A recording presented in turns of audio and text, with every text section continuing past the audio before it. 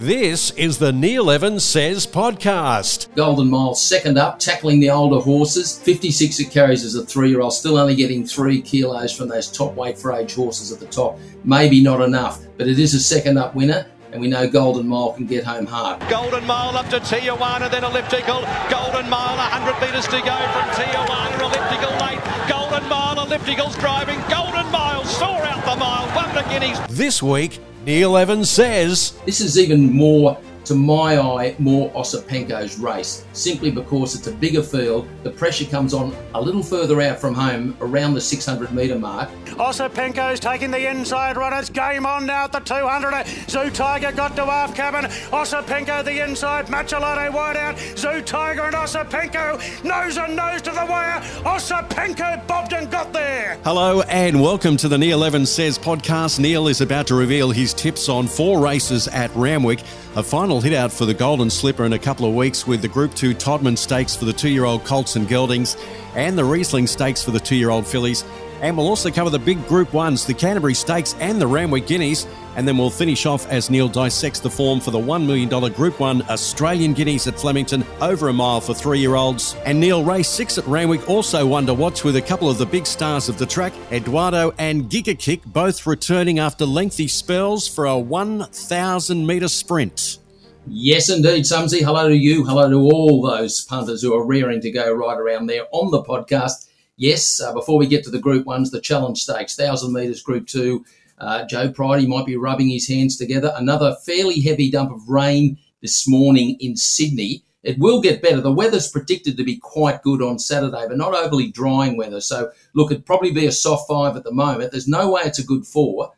So, look, it might be placed somewhere between a 4 and a 5, but he does need to cut out of the ground, Eduardo. 3 trials ready to go, but the mail is strong for Giga Kick, the Everest winner, the 3-year-old for Clayton Douglas. Trialled like a bomb, and there is money for Giga Kick. So that's going to be a fascinating race at Group 2 level. So much to look forward to. Watch the weather, watch the track, and let's rock and roll. Yeah, race 6 at Randwick, that is going to be a good one. Let's go to races 2, 3, 7 and 8. Like you said, it is a good 4. The rail out 6 metres for the entire track, maybe 1 or 2 millimetres around before race day, but mostly mild to warm and sunny, top around 26 degrees for Sydney. Race 2, the $300,000 Group 2 Todman Stakes. Formerly known as the Todman Slipper Trial for 2-year-old colts and geldings, set weights over 1,200 metres. The winner is exempt from the ballot for the $5 million Golden Slipper on March 18.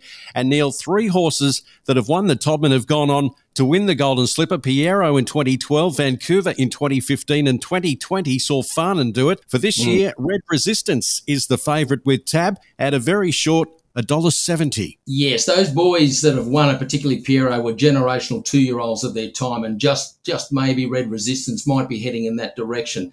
Look, it very much is a serious, let's call it a serious barrier trial at Group 2 level, 1,200 with the slipper just a fortnight away. I have to be with Red Resistance, Sumsy, simply on the score of potential and progress. You look through, 2 runs back. It's had the 2 starts, 2 wins, fairly dominant, got super speed up top. Beat Steel City, who was absolutely luckless in the Blue Diamond at Sandown last week. We saw that and we wept and we cried. 28th of January, Red Resistance goes to the top, shows great speed, puts King's Gambit away, Shinzo back in 3rd, and ran good time last 600 metres. So the preparation for Gay and Adrian Red Resistance has been spot on. And then, of course, it went to the trials a bit over a fortnight ago and blew the clock off the wall, running 31.94 for the last 600 metres. That's serious speed, and given the small field, can control the race. I have to tip it. Number 2, Red Resistance, close to a good thing to win this one, the Todman. Watch out for 4, Cafe Millennium, who exploded home from the back to win on debut. That was a terrific run, and the horse obviously has serious ability by not a single doubt. 1 Cylinder, got the breaks in winning that race, and obviously Godolphin have got a pretty good opinion of Cylinder. That was beating Platinum Jubilee.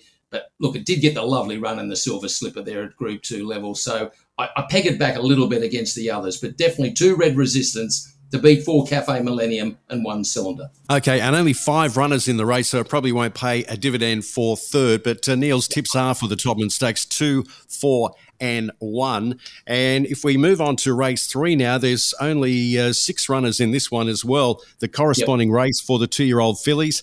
It's the Riesling Stakes, formerly known as the Riesling Slipper Trial. The same deal, the winner also exempt for the ballot for the Golden Slipper. By the way, Neil, the last filly to win the Riesling and the Slipper was Esther Jarb in 2018. Only 6 runners, like I said, for this, and I think everyone is pretty excited to see number 1 Learning to Fly. Already $1.265 million in prize money. Wednesday was $1.70. It's going up to, firming at $1.65 now with Tab. Neil, wouldn't you just love to own a piece of a wonderful filly like that one, Learning to Fly?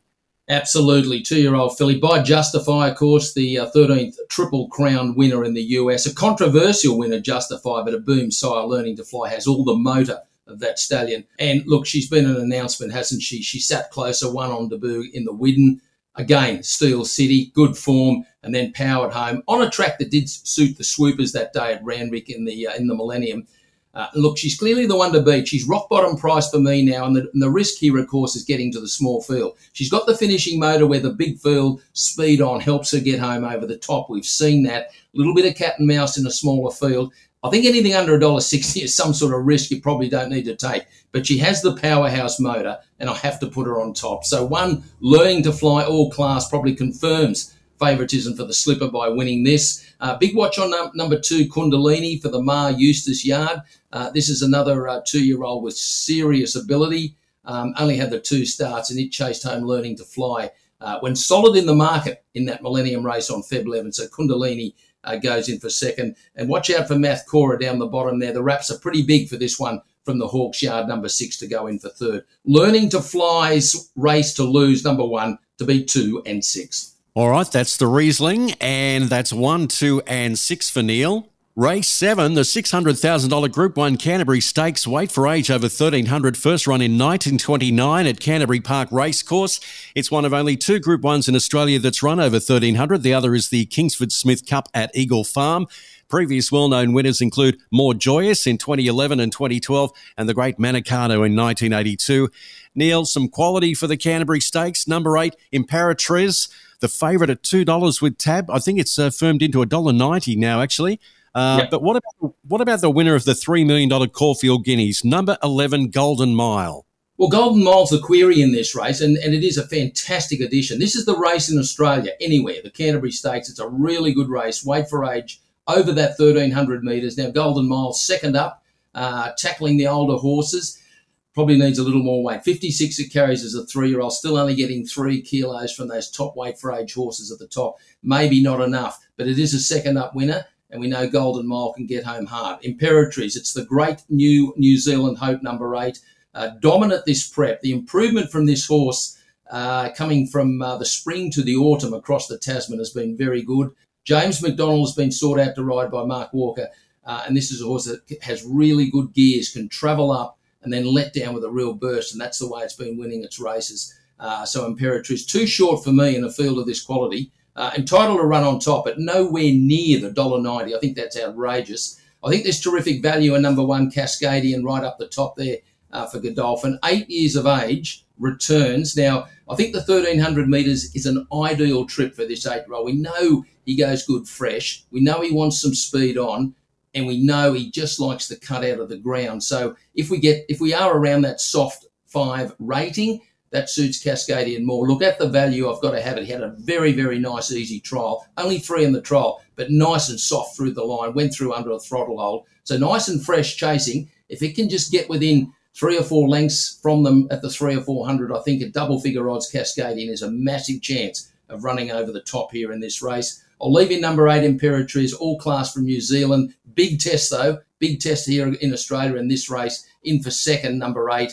And I'll look... I'm a little worried. I saw Artorias' trial was really pushed out hard to win that trial. I'm just not sure that Artorias is in the right spot fresh. So put it back to 4th. I will leave Golden Mile in to run 3rd, the 3-year-old who we know is a real line hitter over this trip and gets a nice soft cover draw off the pace. So that's the way I see it. It's a fabulous race at the value 1, Cascadian, to upset the big Kiwi Imperatriz. In for 3rd, Golden Mile, the 3-year-old. And running home hard, fresh, number 2, Artorias into 4th. That's 1, 8 and 11 for Neil for race 7, and plenty of value there with Cascadian at $15 with the tab. Thank you very much for that one, Neil.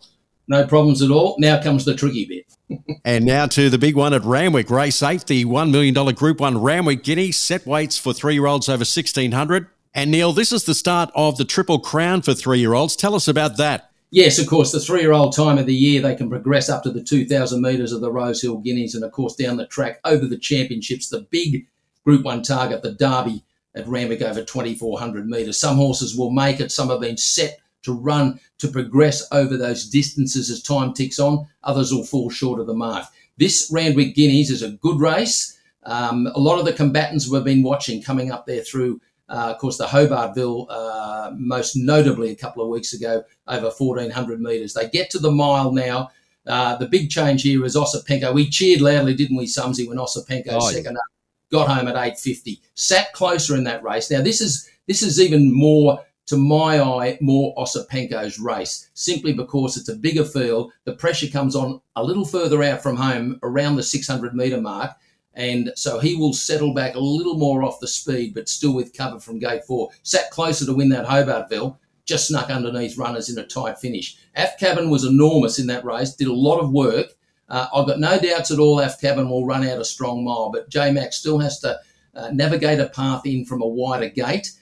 So again, I think Afcabin under the odds. Zoo Tiger, and these are familiar ones, as I say. We look back from a fortnight ago, but Zoo Tiger's had 2 really solid runs, beating all bar the winner. So third up from a middle gate, I think Zoo Tiger is there as well. But Osipenko, for me, third up. He's the strong miler. He's the biggest finisher.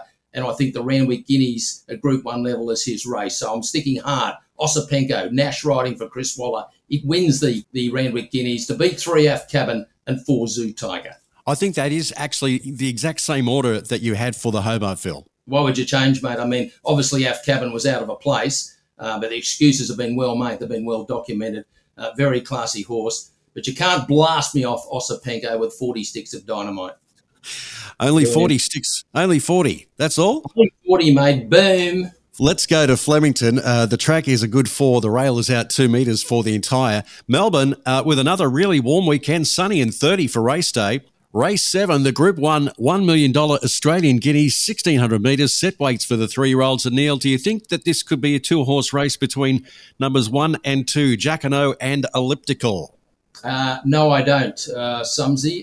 For me, all being equal, Jacquinot's got panels on Elliptical. I've loved the 2 wins back against older horses and Wait for Age company. And a bit like Animo, who went from a flying finisher from the back as a young horse, learnt to race more forward in more tactical Wait for Age and more serious races and still get it done. Jacquinot's showing that pattern as well. He's been in restricted room.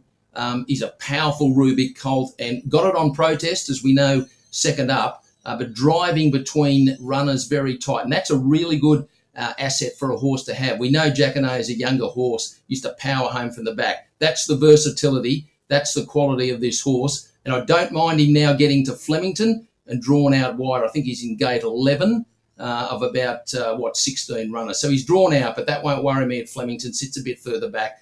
Elliptical was good first up and gets a soft draw. But all being equal, Jacquinot will give Elliptical a bath. The one that you can put in to run a place good value is the Kiwi Mr. Maestro, Sumsy, number 4. Like the way it got home, second up. And Forsman's a good train, knows how to peak him for the big races. And Mr. Maestro will love Flemington. We'll get back from a wide gate, but watch for the Maestro at big odds to be running home. $23. That's just an outrageous price. He should be around about the $9, $10 mark, Mr. Maestro. So if you love him each way, you must cover it.